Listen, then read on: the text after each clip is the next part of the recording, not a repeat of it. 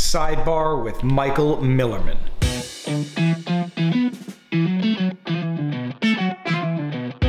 We're live. This is going to be fascinating.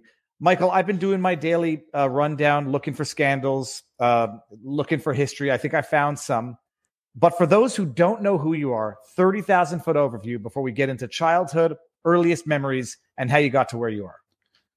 So in effect, I'm a former academic. I did my undergraduate in philosophy at the University of British Columbia, then my PhD in political science at the University of Toronto. But along the way, I took an interest in the question of the relationship between philosophy and politics. And so I started doing some translation work. As I'm sure some of your viewers know, part of that translation work was on Alexander Dugin, aka Putin's brain, the most dangerous philosopher in the world, et cetera, et cetera, et cetera. A long list now of qualifiers. And because of that work, I was blacklisted from academia, in effect.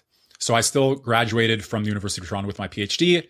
Then I did some independent things. Then I opened my own online school of political philosophy, millermanschool.com, where I teach the books and courses that I think are vital from the canon of political philosophy, Plato, Aristotle, Nietzsche, Heidegger, and so on.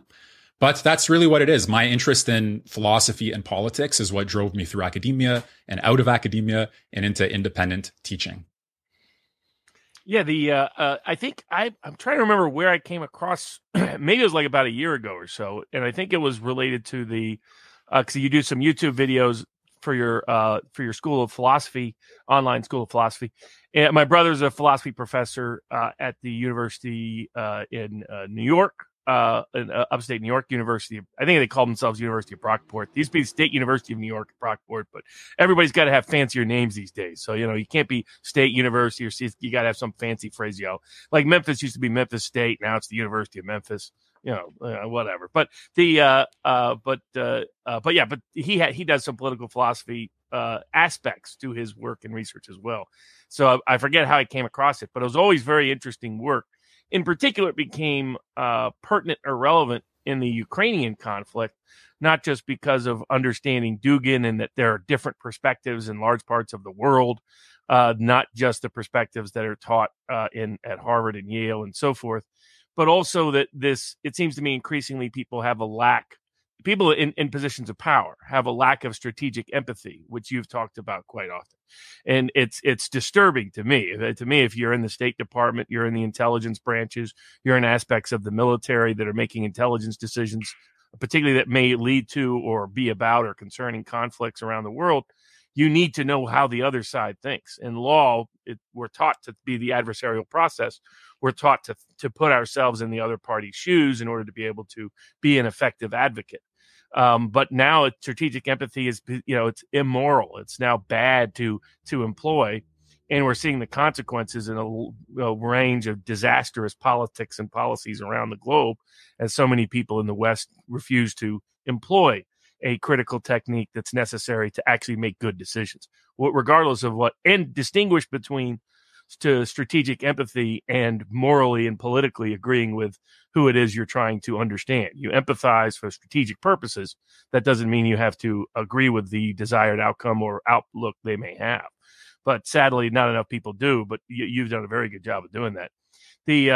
But first, as Eva likes to go into some of the familial backstory, you got an interesting familial backstory. I mean, parents from Soviet Union escaped from Moldova. Moldova is right next to part of the Ukrainian conflict, potentially, with Transnistria and the rest. What was that like? I mean, I'm always curious about people who know anybody who've lived in the Soviet Union. What were your parents' experience, and why did they choose to leave or escape?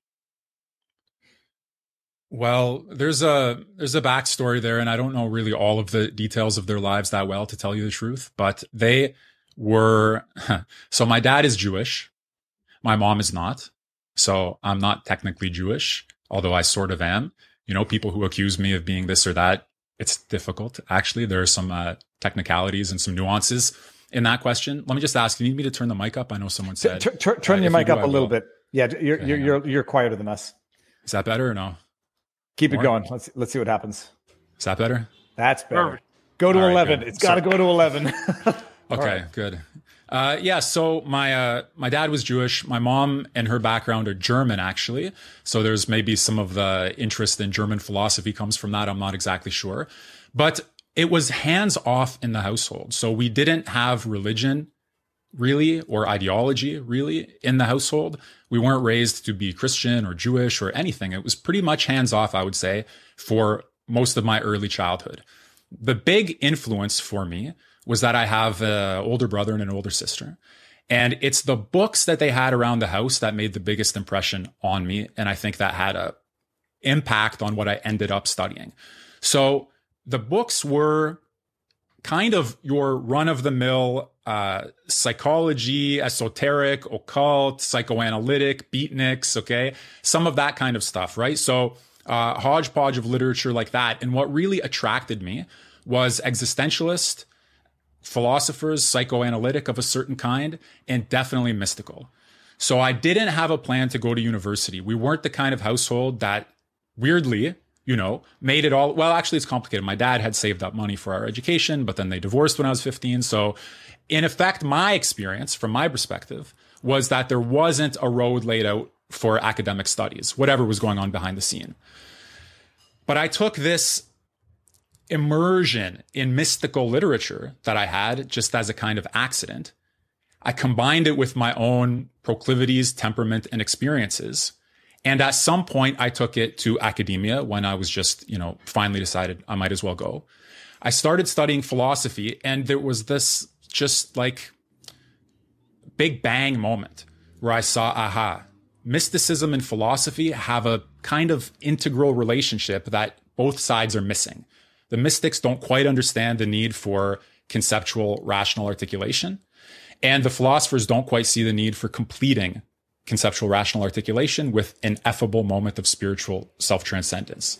So I was like, okay, this was philosophy 101, first year undergraduate, this accidental combination. And that set me down a road where I've been interested in the relationship between philosophy and mysticism.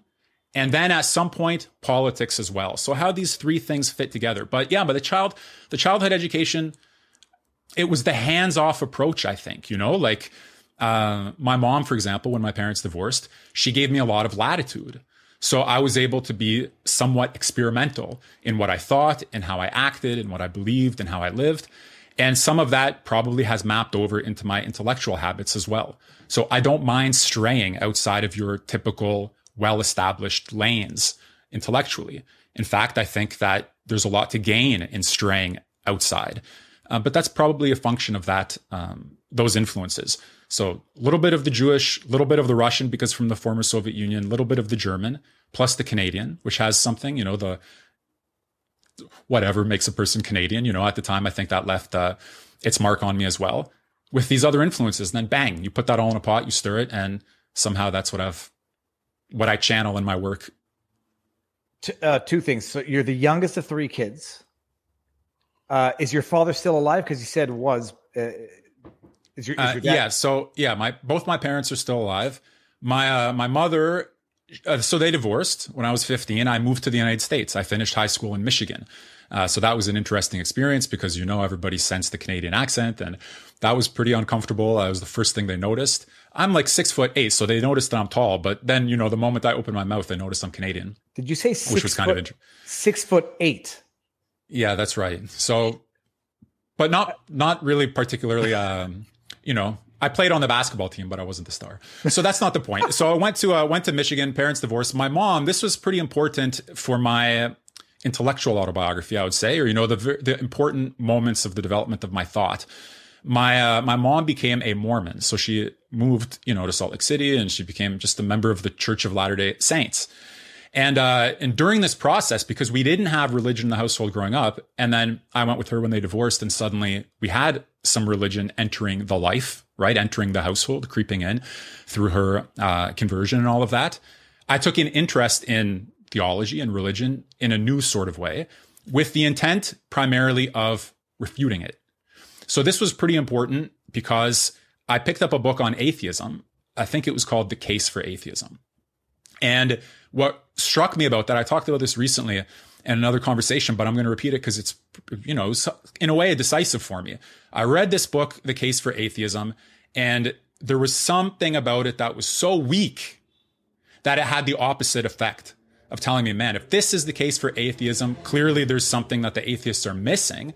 And there's a very strong swing of the pendulum in the direction of taking religious life more seriously. Now, that doesn't automatically mean becoming Christian, becoming Mormon, Catholic, anything else like that. But it meant that the question that was closed for me suddenly became open for me. And in some way, if anybody knows I have an interest in the German philosopher Martin Heidegger, my book is called Beginning with Heidegger. One of the main reasons I'm interested in Dugin is because he calls Heidegger the deepest foundation of his fourth political theory. And there was something in that moment of the gap in the atheist argument that's structurally similar to something that attracted me in Heidegger, which was in effect that you have to distinguish types of being. So I won't reproduce the arguments, but like something about the atheist argument from that particular book. I'm not saying every atheistic argument ever advanced, but for me personally at that moment, there was a kind of insight that, hey, there's an ontological level of argumentation here where you have to distinguish between types of being, and they're just totally missing it. So like maybe the mystical stuff had prepared me for that. I'm not exactly sure. But anyway, that had an impact. But yeah, my parents are still alive. They probably think it's pretty crazy that, that my work on Dugin has brought me into the public light to a certain extent, the university cancellation, all the rest of it. But hey, that's life, right? That's what happens. I've always been pursuing a set of questions and interests. I still do that. And it's not easy for people who are looking from the outside, who don't have the thread connecting everything, to make sense of how it all fits together. Yeah, what was your experience like you're at the University of Toronto when a lot of sort of political correctness is starting to take over, starting to influence a lot of Western institutions, where suddenly we don't study, not only is the idea of strategic empathy rejected as somehow immoral, but also that you can't evaluate, consider, contemplate, discuss certain thinkers solely based on the perceived political consequence of those thinkers. What was that whole experience like? So it's an amazing question, and it's such a wild issue because University of Toronto is not your typical, or at least it wasn't your typical ideologically captured institution, I would say, because, and I'm going to say why, in the Department of Political Science, I have to give you some backstory here, okay? On the field of political science where I studied, and then I'll tell you a little bit about my particular case. So I was in a department of political science, and there's subfields in political science. Some are like super empirically oriented. Others tend to be more philosophical. I was in the subfield of political science called political theory. That's where you raise the big philosophical questions about politics. What is politics? What is law? What is justice? What's the relationship between violence and law? All of those kinds of questions. And in the field of political theory, there are schools. You have your postmodern neo-Marxists, leftists, classical liberals, and all of that. So one school, the school that takes most seriously the study of alternatives in our narrow field, is the followers of Leo Strauss, the Straussians. And there were some prominent Straussians who had taught at the University of Toronto, Thomas Pangl, Alan Bloom. And these are people who are giant intellects, who are they're the real deal when it comes to the serious study of political philosophy. So I was stepping into an environment that had some illustrious history in light of epic thinking. However, the people who were there that I studied with, they were some sort of deformed, misbegotten freak shows compared to those outstanding luminaries. So there are so many parts about what happened with the Dugin case that are incredible to me. But one was that it was at the time of the 2014 conflict. So it's a living philosopher, a living issue. It's a war that was going on. And all the pressures that professors may feel to, like if it's an old issue and you're reading old books and everybody's dead, somehow you might feel freer. All the more so when it has no bearing on life today. But when it's a living thinker, a living issue, and questions that have a lot of bearing on life today, suddenly these people put their tail between their legs and scurried away like rats. So as you can tell, I'm not really happy with what happened there. But the amazing thing too, okay, so many parts of the story. I'll tell you one.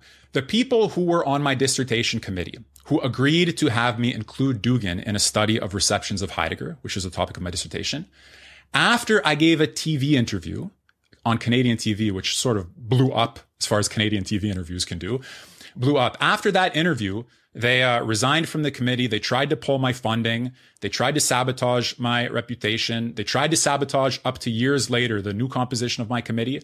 And these were people who position themselves. This is important because it helps us to understand the hypocrisy.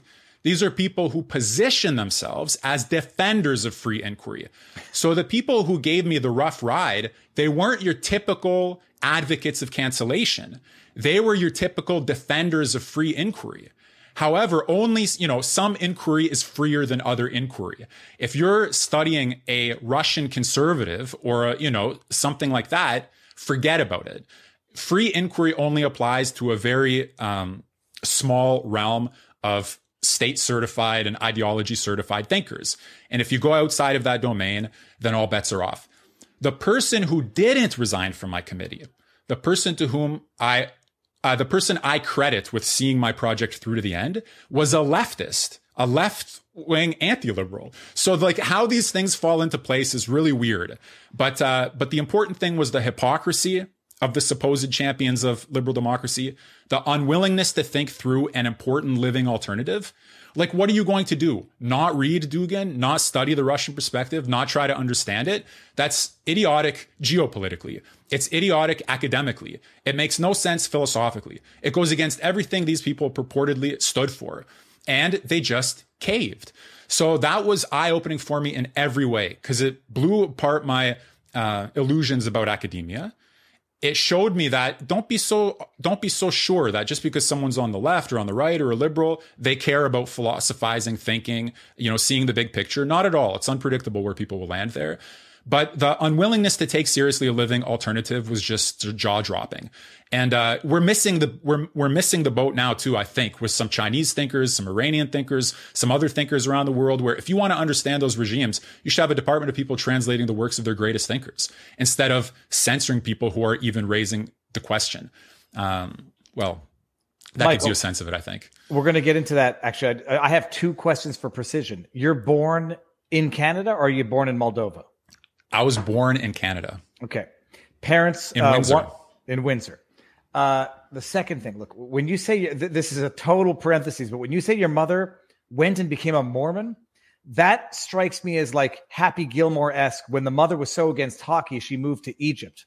You say there was no religion in the family, but that seems like an act of protest if I'm either projecting or reading too much into it. Was that an act of protest from the marriage for your mom to go become a Mormon from a dad who was Jewish? Oh, my understanding, and again, I didn't really poke around in the whole backstory, but my understanding is that after the divorce, when you lose your husband and somehow you lose your city and your family and whatever else, she was approached by missionaries, and the message that they shared with her resonated with her, and off you go with that. So I don't think the Jewish story is a whole other part of the picture, as it probably always is, both for Jews and non-Jews. But yeah, I don't think, I don't know. And to the extent that I know, I don't think so. But what it did do was, put some element of Christianity into the realm of my day-to-day life. And I think also I would say that the German side of my family, to some extent, has this, they probably lean more towards the Christian inner life, than the world of the Jews or the world of the philosophers. So I just chalk it up to these subtle influences as far as its effect on me. And her story, I don't really know, besides what I've said. But clearly, the message resonated. Listen, I think there's a place in our lives for a higher realm that we're not always open to or aware of. Some people get in touch with that realm because they were born in a religious tradition. Some people get in touch with that realm because they encounter religious messengers. So for her, that's what happened. She found a religious tradition that way, and there you go. And speaking of sort of mystical thinkers, one that's on the agenda is, of course, Alexander Dugin, that got you in all the controversy. what led first? I guess two different components. One is for most of the audience still probably has no clue who Alexander Dugin is. Yes. He has been put on the public display because of the assassination of his daughter this past weekend by apparently a Ukrainian assassin, according to the Russian government. And he may have been a target of it. And he's been a particular obsession in Ukraine during the conflict and a range of other issues. But first, could you give people just a basic overview of Alexander Dugin? And then secondly, what initiated your interest in studying it? Yeah, I have to just take one quick step back, okay, for the sake of a clear conscience. I was pretty insulting towards the people at the University of Toronto who turned their backs on me. Obviously, I still feel pretty passionately about what happened. But I have to say that the questions involved, like if you're a professor and you say, I support free inquiry, and then you have a student who starts doing something that really makes you uncomfortable, there are legitimate questions that can arise about the limits even of free inquiry under some context when it's decent. You know, take Plato and Plato's Republic. We consider Plato to be one of the pillars of the Western tradition of philosophy and political philosophy. And there's a defense there of censorship. So it's not like everything always has to go, you know, and people may draw their lines where they do. So I just want to separate, you know, my personal frustration at what happened with the possible legitimacy of some of their objections. Now, that said, we turn to Dugin. Dugin is a Russian political philosopher, ideologue, and activist. He's been active since the 80s when he was in certain circles at the time of the Soviet Union's impending collapse. And he continued to be a very prolific theorist, writer, and activist in the ensuing decades. He's become particularly famous as the ideological mastermind of Putin's anti-liberal, anti-Western, pro-Eurasian, somehow imperialistic agenda. And there are some good reasons for that, some easy to see and some difficult to see. But in effect, he's, at least in the West, I think we could say, the most famous Russian philosopher who's not a liberal or anti-Putinist.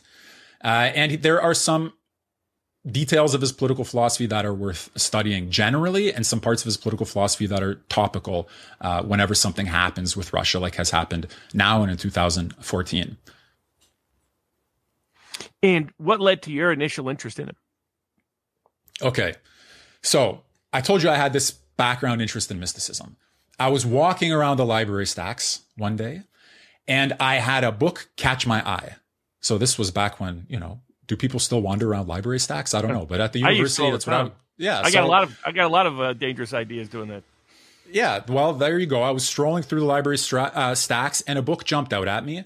It was on a Russian mystic. I think it was called Vladimir Solovyov, Russian mystic. So this guy, he died in the year 1900, same year Nietzsche died. He was a Russian mystical philosopher. So I took this book off the shelf.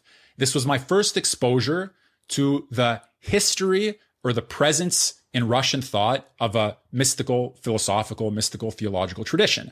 There's a rich group of authors, like we won't go through the names, but this guy, Vladimir Solovyov, was the first who caught my eye.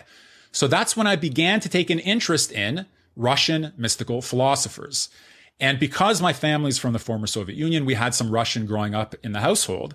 I decided I'm going to brush up on my Russian skills and I'm going to start translating Russian philosophers into English before I knew who Dugin was. So I started practicing a little bit with the Solovyov guy. Then I formally proposed a translation project at the University of British Columbia when I was an undergraduate. And the person who said yes, he said, find a contemporary and an old philosopher. So we'll do like, you'll translate this guy, you'll translate that guy. This is part one of the story, okay? So it's in that context that Dugin came up for me. So here's the second part of the story that explains it. I was a huge follower of and remain a big defender of this guy, Leo Strauss. Leo Strauss is a scholar of the history of political philosophy. He's the gold standard, okay? So if people don't know who he is, they should look him up. The first thing they'll see is that people accuse him of being the mastermind of neoconservatism and like the person who told neocons to lie to the people so that they can go invade Iraq and get a bunch of oil. But in fact, he's just an outstanding scholar of the history of political philosophy. So I had an interest in Strauss. And that led me to this journal called Azure, now it's defunct, Journal of Jewish Ideas. And there I read an article on Dugin. Great article by a guy named Yigal Liverant. Okay, if people look it up, it's called Alexander Dugin, Prophet of a New Russian Empire. I read that article and a bunch of things connected for me. So Dugin was like Russian. So I told you I was just starting to translate Russian thinkers.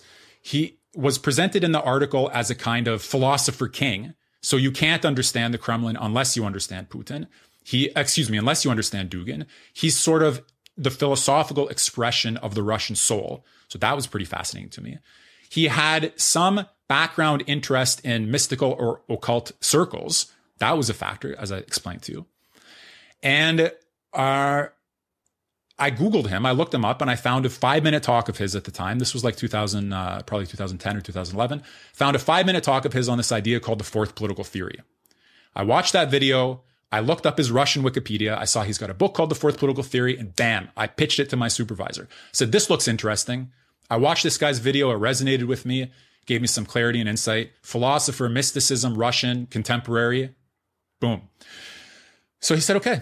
And I started translating him. And this was 2011, 2012, just as Putin was announcing the creation of the Eurasian Union. And here, as it happens, I was translating the work of the philosopher of the Eurasian political project. So my supervisor was like, every time I brought him a new piece of the translation, he was really excited about it. He's like, this is what's going on. This is like Putin's ideology. You're bringing it into English. He was keen on it. So he asked me, have you talked to Putin about getting it? Have you talked to Dugin about getting it published? It hadn't crossed my mind in a million years. I said, no. Michael, you should. Can I stop you for just 1 second? Just explain what the Dugin philosophy is, the Eurasian philosophy I don't even know, and I've been looking it up all day. So very simply, it rejects the idea that there's one model of progress and of political order for the whole world. So in a nutshell, Dugin argues you had 3 political theories battling in the 20th century ideologically: liberalism, communism, and fascism. Usually he says fascism / Nazism. Okay, so first political theory, second political, third political theory, and their variants. Fascism was defeated. You had the Cold War, a bipolar world ideologically: liberalism, communism. Soviet Union fell. You had a unipolar world: liberalism. The whole world became, by default, ideologically liberal. Even if somewhere, in fact, it wasn't, liberalism became the last ideology standing. It won the war of ideologies. And in this unipolar moment, or end of history, all that remained politically was to take the rest of the world up to the standard of liberal democracy. That's it. If they're not there, that's because they're developing or backward or third world. And all that there is to do is make them liberal. Voila. Okay. So this idea of a unipolar, liberal, hegemonic world, Dugin says, must be rejected for various reasons. So he says, not a unipolar world, but a multipolar world. Not a single model of progress, but many civilizations, each with their own understanding of the big issues. What is man? What is life? What is death? What should we aim for? What should we strive for? Not a single model of development, but multipolar world. So he says, okay, the poles of a multipolar world are civilizations, and they need to be strong enough to oppose the unipolar hegemon.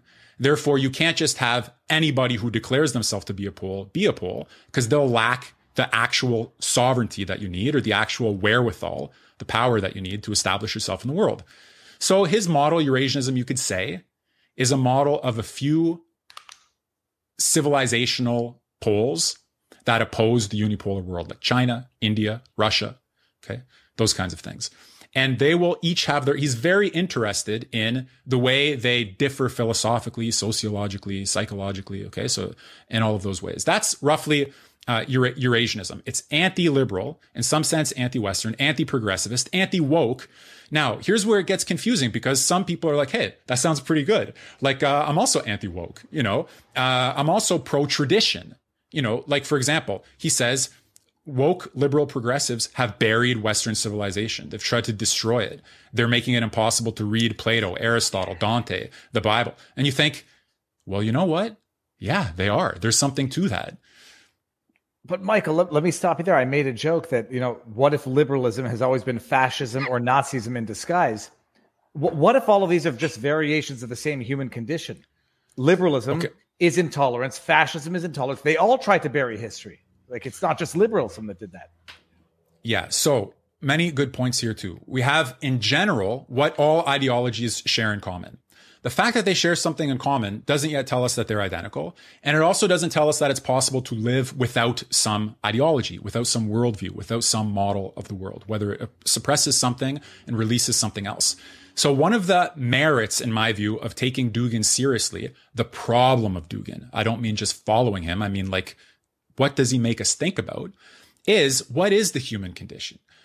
Because he forces us to go back to the classical political philosophers. He forces us to consider that, listen, liberalism has said there's only one human condition. You're liberal or you're subhuman, basically. You're liberal or you're not yet liberal.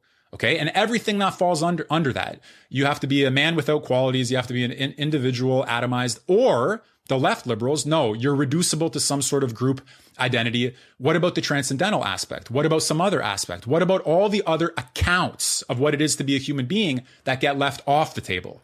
So now we say, in the comprehensive spirit of Russian philosophy for sure, but philosophy more generally, look, we're not sure what the human condition is, for sure, right? Because there's been some smoke and mirrors. It's hard to access. It's been covered over by ideology, by programming.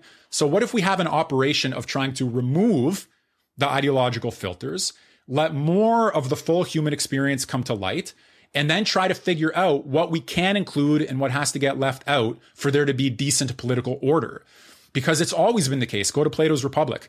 In Plato's Republic, when Socrates is having a conversation with these other people, they ban the poets from their just city. So they're constructing in speech what a just city or a just political order would be like. And in order to have justice, they have to expel poetry. Now, it's slightly more complicated, but the point is that political community requires some decisions, what's in and what's out. And Socrates has this line, not to go into all of the details, where he says, look, if a poet came to our city with the most beautiful verses, but they undermined our law, we'd have to send him away to another city. So there can be some things that are part of the human condition that are very beautiful, very important, but that still somehow are not compatible with good, decent political order. So there's like a huge range of genuinely philosophical questions here. And this is the real risk of over-ideologization, that all of those serious questions, we don't get to see them.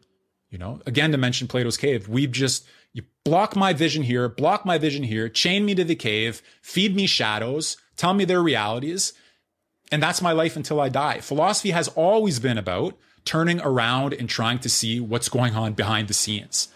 So when Dugin addresses that question, Viva, about the ideologies, he in fact says liberalism, communism, and fascism are all modern ideologies. They're constructed on the specific character of modernity. And even that has blocked our access to the full human condition. So in some sense, Dugin's political philosophy is anti-modern. It's not just anti-liberal. It's anti-liberal, anti-communist, anti-fascist on the basis of the fact that it's anti-modern. So there's this huge set of operations that we actually have to work through conceptually and argumentatively. And my problem with a lot of the anti-Dugin rhetoric, which you can sort of understand, if you're going, okay, top down, in my view, is where you start from like the big questions, you know, what's at stake here? The human being, human order, you know, political life, all of these things. Bottom up is, you know, my family member was just killed by a Russian bomb. Dugin is the legitimator of Russia's war. In effect, then his hands are bloody and he's guilty for the death of my family. You know, that's if you're in the middle of a hot war and there's an ideologue who's justifying the acts of your opponent or enemy, the same passion that I feel towards my university supervisors for such a low stakes, trivial act, like they're rejecting, you know, my work. Imagine now someone has killed your friends, your neighbors, your family. So in a hot war, it's hard to think clearly under, you know, in any case. So you sort of can understand the anti-Dugin animus, but it just so happens that he's also a door into questions that we can't avoid. We can't avoid them whether or not there's a war in Ukraine, because they're questions that concern us here and now. One of the interesting things to me about the West response to Dugin, aside from the lack of meaningful inquiry to understand his relevance or what he actually is articulating, is this, they commonly just attach a label to him that doesn't even make sense if you have read any of Dugin. And the most common one being, that he's neo-fascist, that he's neo-Nazi, that he's, so what do you think is the origin of that? And can you describe how that label doesn't really haven't you been called it? I'm sure that you guys have been called neo-Nazis. I'm totally sure innocent. You've been called neo-fascists. Viva's the troublemaker. I'm totally. I got called a Nazi yesterday on YouTube, and I don't buy into the half Jewish, full Jewish, whatever. I'm Jewish by birth, but I like you're 6'8", I'm 5'6", and I look like this. I got called a Nazi on Twitter yesterday. So yeah, it happens. It happens. People are just impassioned sometimes. Yeah. So as I think everybody knows who's watching this, on one level, everybody gets called a fascist today. Everybody gets called a Nazi today. If you veer a millimeter to the right, probably, of the ideological consensus. So that's the first thing. Okay. There's a good article in im1776.com today by Daniel Miller about the history of that anti-fascist accusation of the left. You know, how you use this to just automatically discredit your enemies. And by the way, if you can legitimate calling all of your enemies fascists, and you can legitimate, fascists are so much the scum of the earth that they should be canceled or killed, well, you're not very far from legitimating the killing of your political enemies. We've seen that you can cancel your political enemies. That happens all the time now.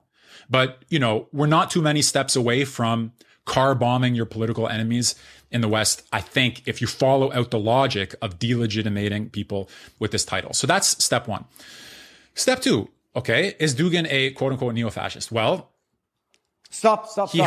Yeah. Neo-fascist. I mean, just define the term. Whatever. Okay, well, the people who make these accusations, they rarely themselves define the term. Here's, I think, the helpful way of approaching things. People may differ, okay? And there are many ways of approaching it. Here, in my view, is a helpful one. The first book of his that I translated, by the way, I co-translated, okay? There's a backstory there, but I want to give credit to the co-translator. So the book is called The Fourth Political Theory. I'm one of the co-translators. It came out in 2012. The book, The Fourth Political Theory, says specifically anti-liberal, anti-communist, anti-fascist. All three have lost their wherewithal, their relevance, their power. They're mistaken. They're modern. They don't see something that's important. So he says, this is a crucial part of the argument of that book. Most people think only in terms of those categories. So if you're not liberal and you're not on the left, by default, you're a fascist. And when I first heard that, I thought, you know what? That sort of explains how everybody is being called a fascist who somehow criticizes liberalism, not from the left.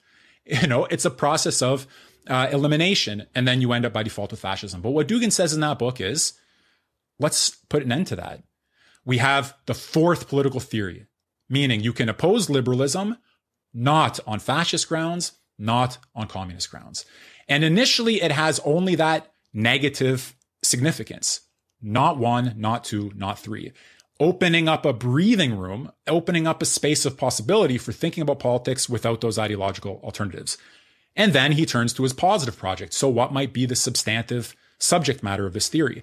And he goes through a set of philosophical and conceptual operations, thinking that through. So my exposure to his thought was explicitly his rejection, his reasoned, solid, persuasive rejection of fascism as a political theory. And moreover, his very clear delineation of his own theory from fascism. So for example, one of the things that I translated in 2012 was a table, spreadsheet type thing that said, okay, here's liberalism, here's communism, here's fascism, here's the fourth political theory. Here are 30 variables. And here's what they have in common and where they're distinct. So in some places, fourth political theory is like this part of liberalism, or like this part of communism, like this part of fascism. And in these areas, it may be completely distinct. In other words, you have to, go somehow to that level of detail. But people who accuse him of being a fascist, they mean sometimes a few things. Number one, he is not a communist. So that's automatically he's a fascist. He's not a liberal and he's not a communist. So therefore he's automatically a fascist. He supports a hierarchy, so therefore he's automatically a fascist. He supports state power, therefore he's automatically a fascist. He's not primarily an individualist, therefore he's automatically fascist. He draws on Italian and German thinkers, therefore, okay, it follows. You see, these kinds of things. So if you support traditionalism, authority, hierarchy in some sense, if you oppose, now from the point of view of what he opposes, if you oppose the global homo ideological project, you're a fascist, and so on and so on and so on. So okay, now I'll make a stronger case. I'll steel man, as they say, the accusation. There are some times where he has expressed himself as apocalyptically pro-war. Okay, like his own version of an end of history thinker. Just a different kind of end of history than Fukuyama's or than the liberal model. He has expressed himself with the most heated rhetoric about certain parts of Russia's wars. Okay, especially in relation to particular moments, but even more generally. So he is opposed to all, he doesn't like independent Ukrainian national state ideology. I guess he never has. So any nationalist of that kind, any Western thinker of that kind has always been the target of his really heated, passionate activism, rhetoric, and attention. So there are reasons where you can say, yeah, he's an enemy, he's this, he's that, he's an opponent. My view as a political scientist or as a student of political theory and political philosophy is that whenever we're trying to think about political affairs, we have an obligation to ourselves to think carefully. So that means that if he has said his political theory is distinct from fascism, usually what people say is, that's like a criminal saying that he defines himself as innocent. So in other words, they reason that Dugin defines himself as not fascist in order not to be smeared with the accusation of fascism. There's in my view, very little evidence, if none, to support that. That's my view. So an alternate explanation or thesis is that the reason he calls himself something other than fascist is because, as a political theorist, he doesn't share the basic presuppositions of fascist political theory. In some sense, if you include the fact that he's a theorist and a philosopher, things get more complicated because it's the task of theorists and philosophers to work through these conceptual divisions. But yeah, the Steelman case, he's too pro-authoritarian. He denies individual liberal rights.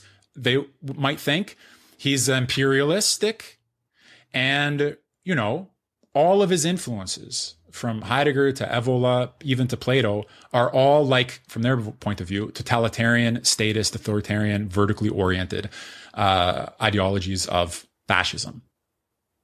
I want to get into some about Heidegger and Strauss as well, how some of these people are being mischaracterized now as well. But let me just interject. I'm sorry, I don't like to interrupt. Let me just interject for 1 minute, just to make something super clear. I'll be brief about it. Fascism is a political theory of the state. Okay, we don't need to go into all the details, but people should understand that behind the scenes of our ordinary opinions, there are concepts. For example, the concept of the state, the concept of a social contract, the concept of rights, of property. Okay, all of these kinds of things. So fascism as a political theory is a political theory in part of the state. Dugin is an anti-state thinker. He rejects the doctrine of the state. Doesn't mean that what he accepts is unicorns and roses, that you have to love it or accept it. But the order of operations is describe it correctly and then evaluate it. If we're trying to understand, how else can you do it? And exactly. And that's a good statement to bridge into what I wanted to get into, which was you talk a lot about strategic empathy. Can you describe what that is and why it's critical, both to understand what someone else thinks, but also it's a critical understanding when you make decisions in government, society, civilizations, etc. Yeah. So the basic idea here, we're trying to understand people the way they understand themselves. Now, strategic empathy in the study of texts means you try to understand the author the way he understood himself. Principle of Straussian reading.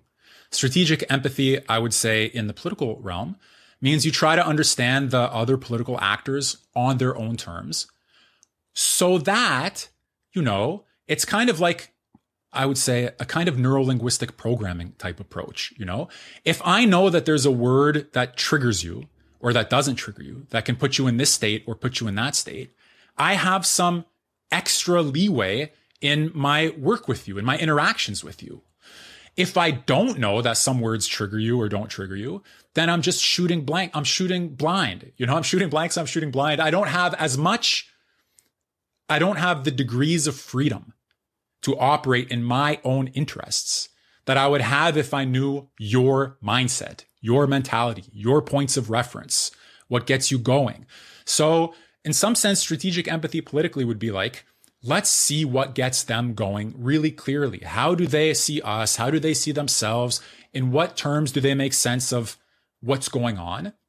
And how can we speak into that in a way that's aligned with our interests? Instead of what often happens, being completely oblivious to how they understand themselves, talking and making a total mess, shooting yourself in the foot, and making everything worse. So, you know, it's not like we want to learn about them because we want to become acolytes or worshipers or followers, but governments, department policymakers, analysts, and all of that have a vested interest in understanding their partners, okay, their international partners, the way they understand themselves. It's like being diplomatic about it somehow.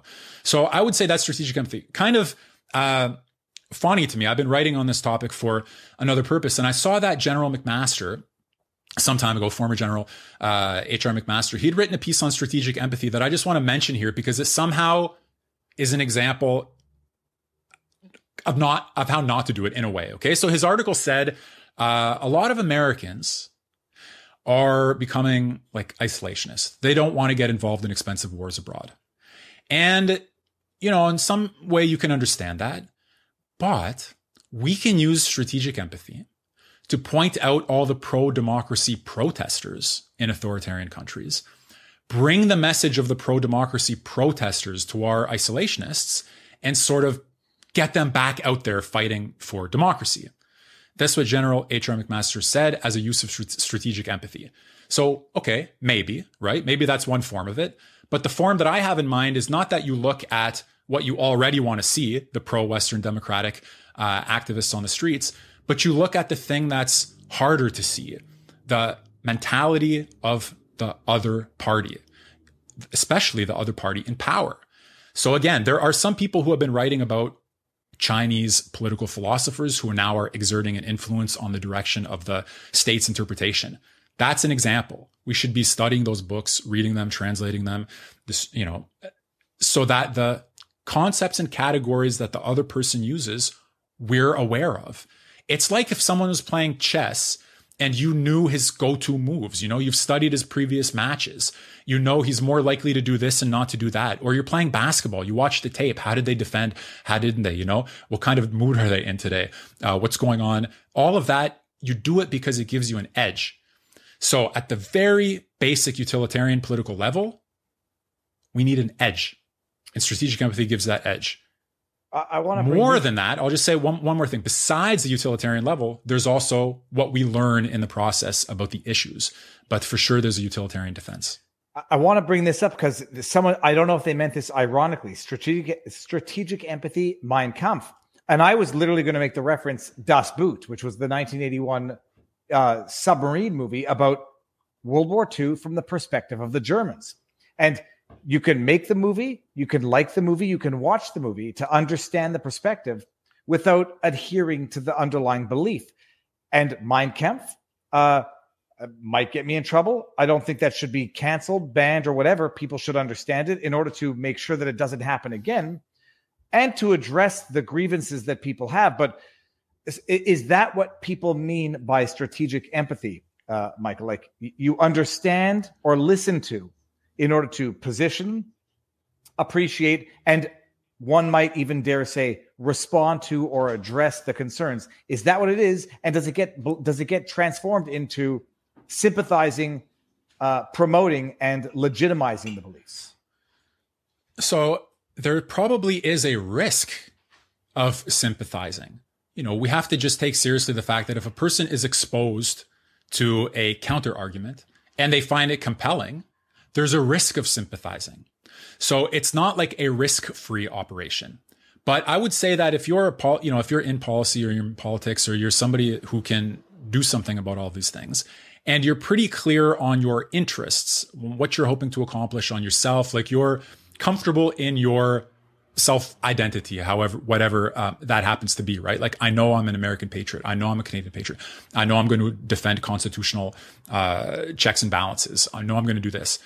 And you can recognize that it would be helpful to study the other side, then you can do it. But I wouldn't say that it's like a risk-free operation that everybody should just jump into straight away. Like, in order to read something carefully, in order to be clear about what you think, in order to be able to operate like this, there is risk. Okay. So I don't mean to suggest that it's easy, it's always safe, or it's for everybody.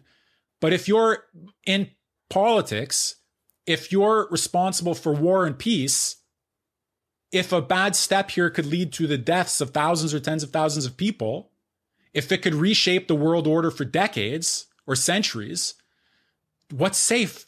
There's risk, and you better make the effort.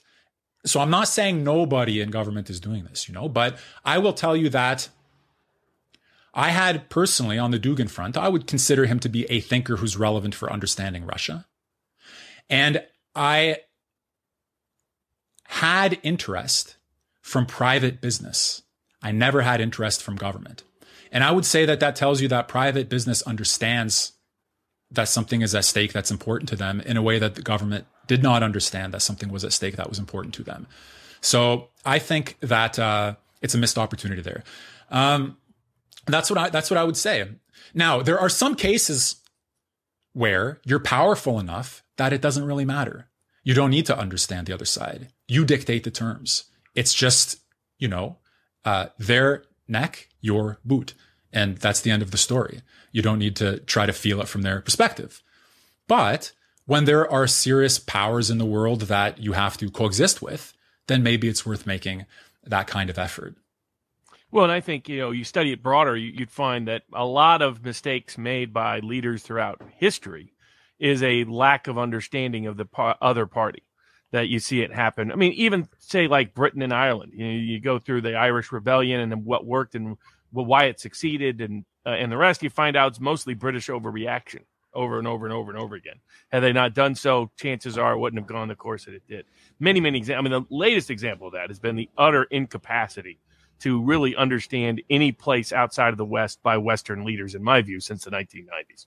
Just a complete and just bumbling. And it's like you can agree with their moral philosophy, their political objective. They're utterly incompetent. The way I tend to put it is that they have Kissinger's lack of a moral compass, but they've combined with it Kissinger's a lot less intelligent younger brother.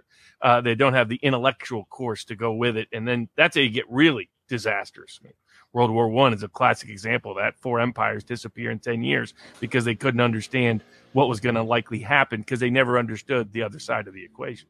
And we've seen it, and this is a good bridge into a question about Eurasian, because a lot of mistakes were made about interpreting what would happen vis-a-vis Putin, what the Russian people think, and a lot of other things.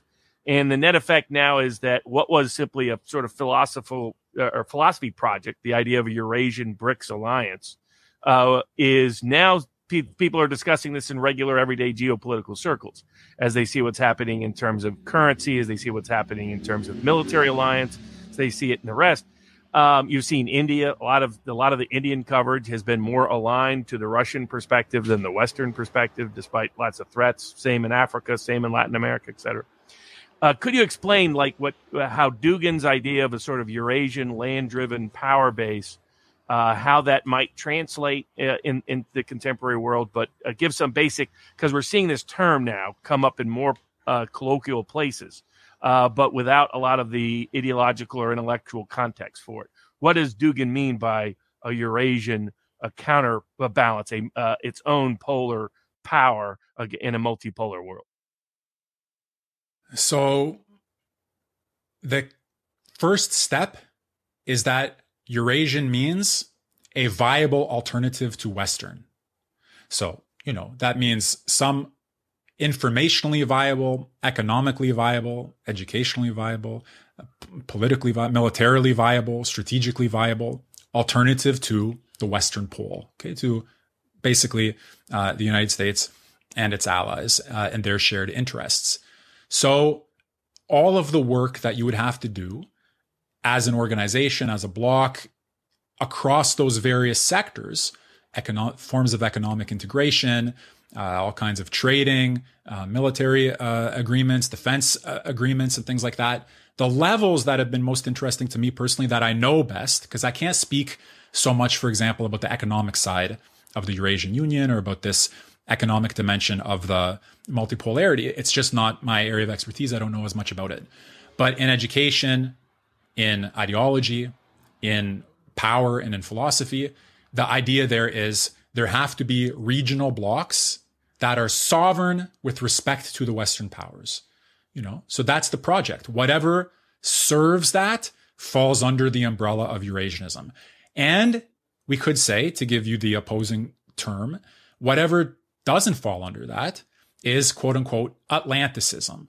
So that's sort of the dyad. Atlanticism is the ideology, values, order, structure, power, and all of that of the West and its allies, understood in their contemporary form. And Eurasianism is opposition across those various domains to that.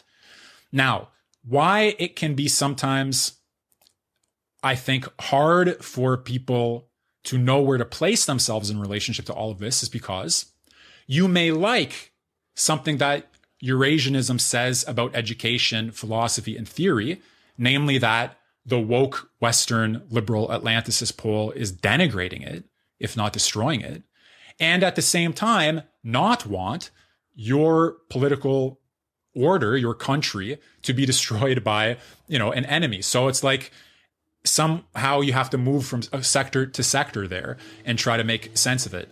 But that's really, in a sense, what it is. It's the project of at least another pole that can stand against the United States. So when, again, not against the United States, but against the dominance of liberal values, system structures, and so on.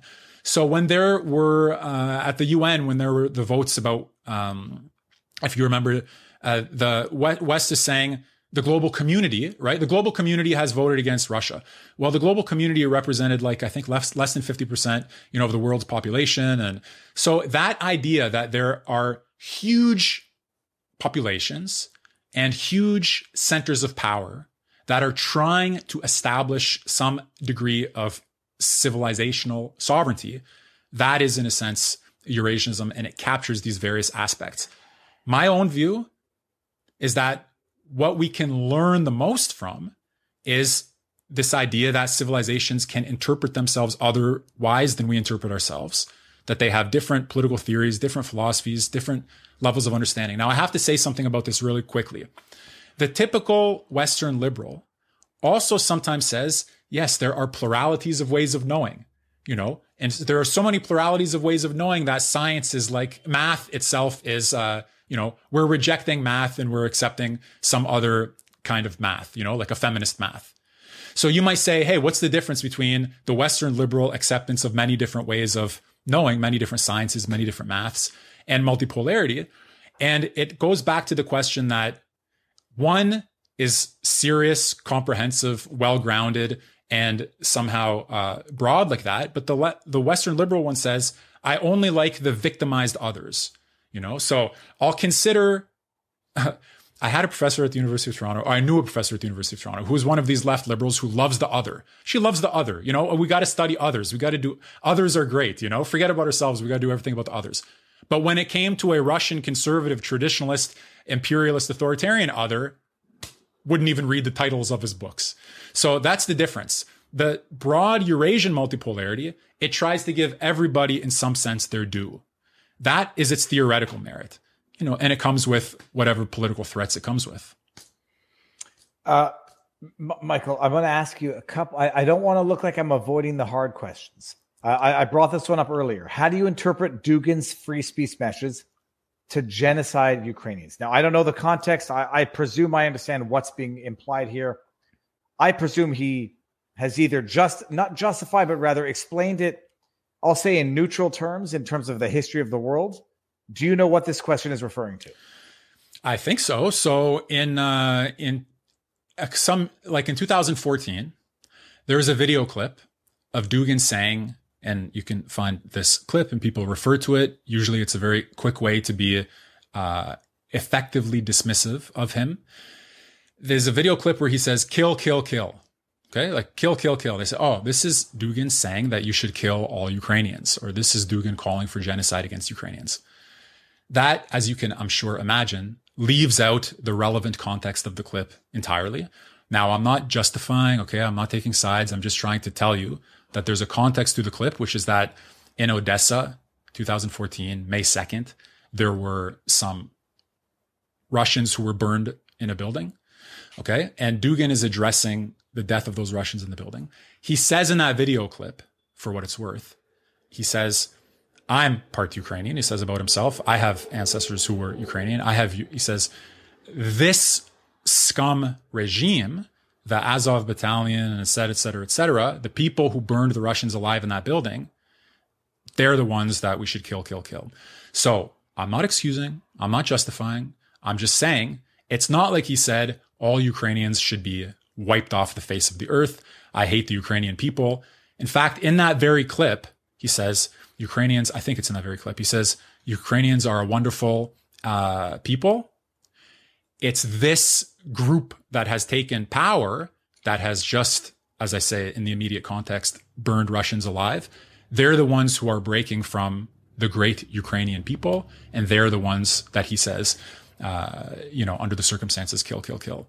So again, I'm not saying that's, you don't necessarily want to hear a philosopher that in other contexts you admire saying about anybody, kill, kill, kill. But the context is important. I'm not telling anybody where to land on the question, but I think the background is important. So that's what he says about that. And look, I wrote a piece for Compact magazine recently on the death of Daria Dugin and the attack on Salman Rushdie and the attempted assassination of Dugin, Alexander. And here I just want to make a related point, which is this. If we're thinking about politics, especially like the big political concepts, somehow they do have an edge to them. Like if you're an internationalist, you are against national states. And that means that anybody who loves their national state is, they're affected by your internationalism.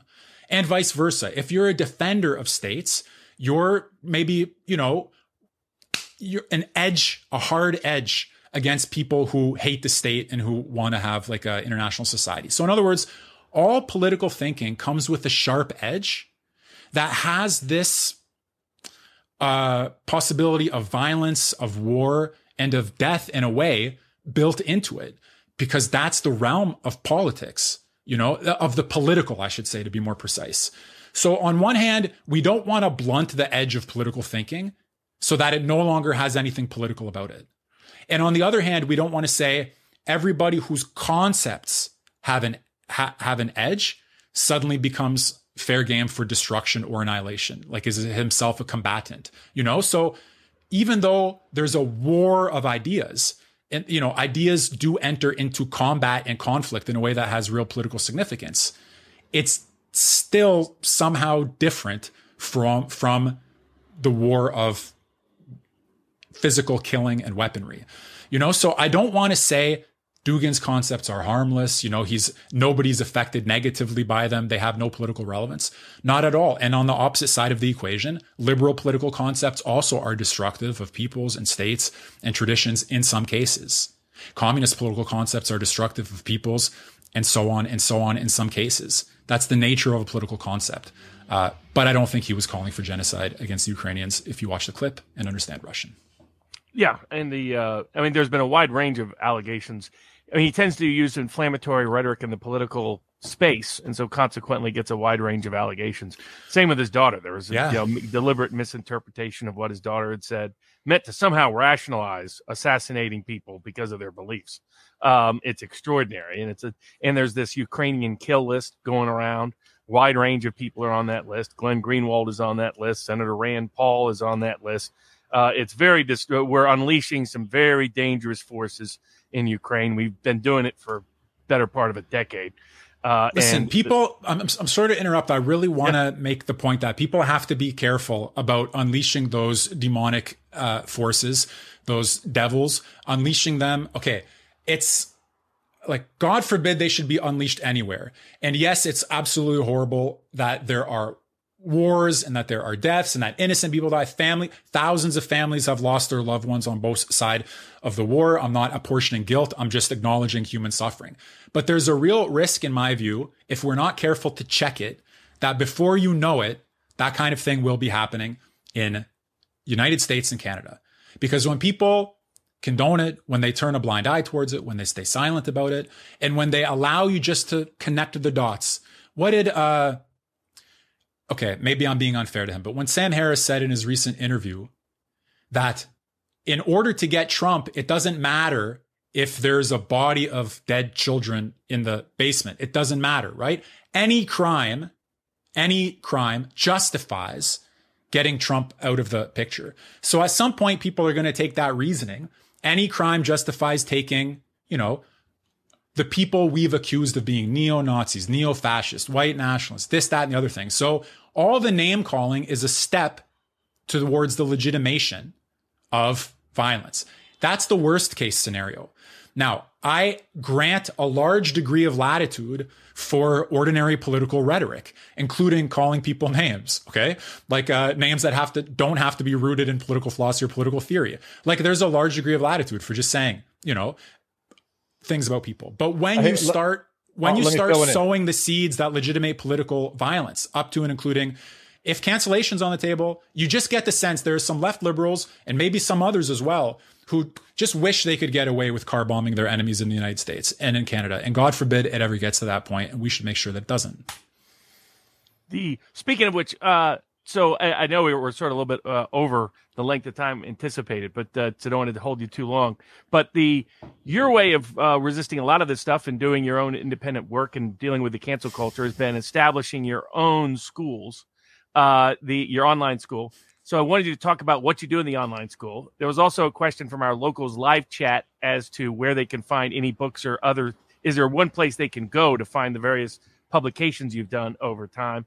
And then the other question from the locals chat is, why do you think so many of Western political elites obsess, or what do they fear the most about the ideas that Dugin simply announces? Well, why is there this obsession such that Canada put him on a sanctions list? In other words, what is it, this little political philosopher who's got a beard like Rasputin, but is not the Rasputin some people in the West make him out to be?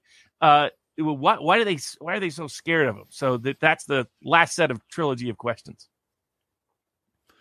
Okay, I think they see him as against liberal democracy, which, to be fair, he is, as legitimating a geopolitical opponent, Russia, which, to be fair, he is, and as taking a side opposite the side of their values to a certain extent and alliances, which, in a way, he is. So there's some merit to that opposition on a political level. It's just not the whole story.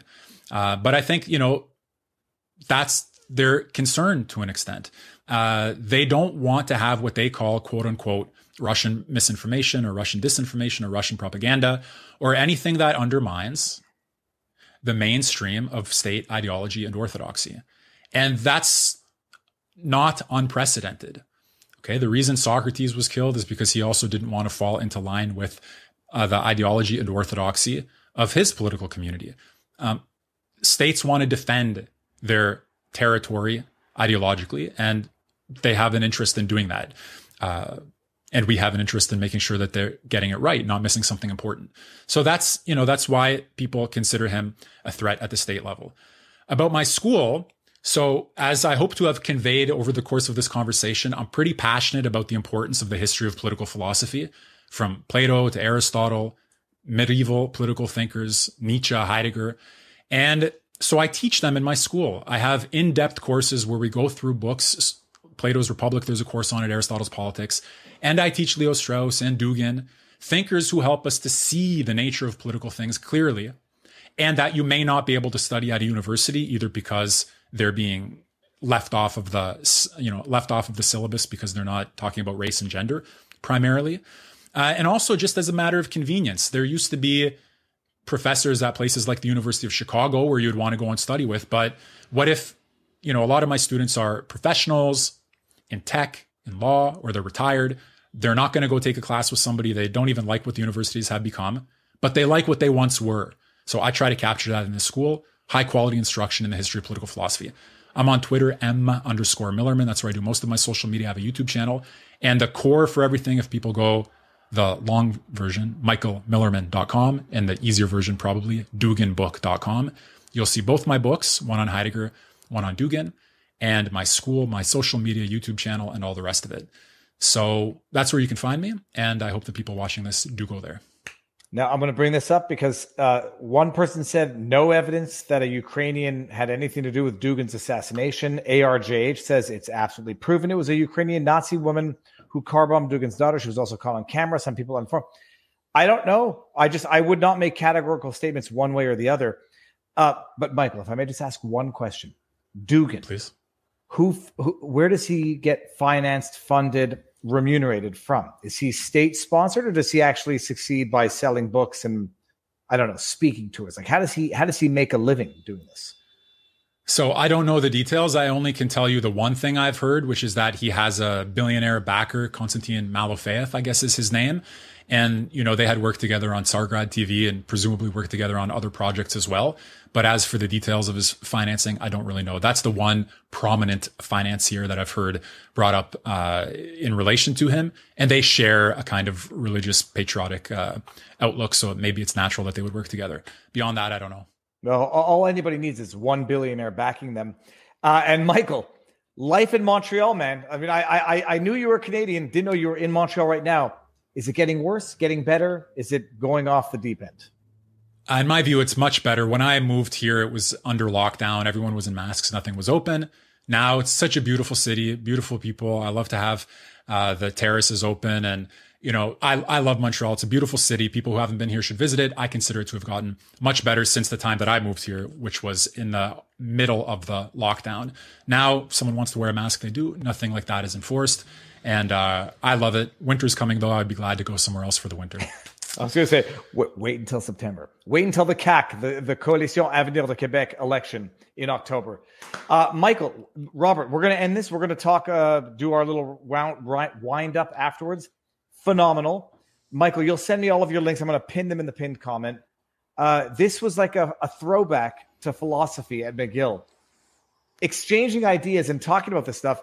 It's never occurred to me what it feels like to be a living philosopher, especially in a world gone mad where it makes your daughter, a target for political assassination. But actually, one last question: what do you think is going to be the fallout from the assassination?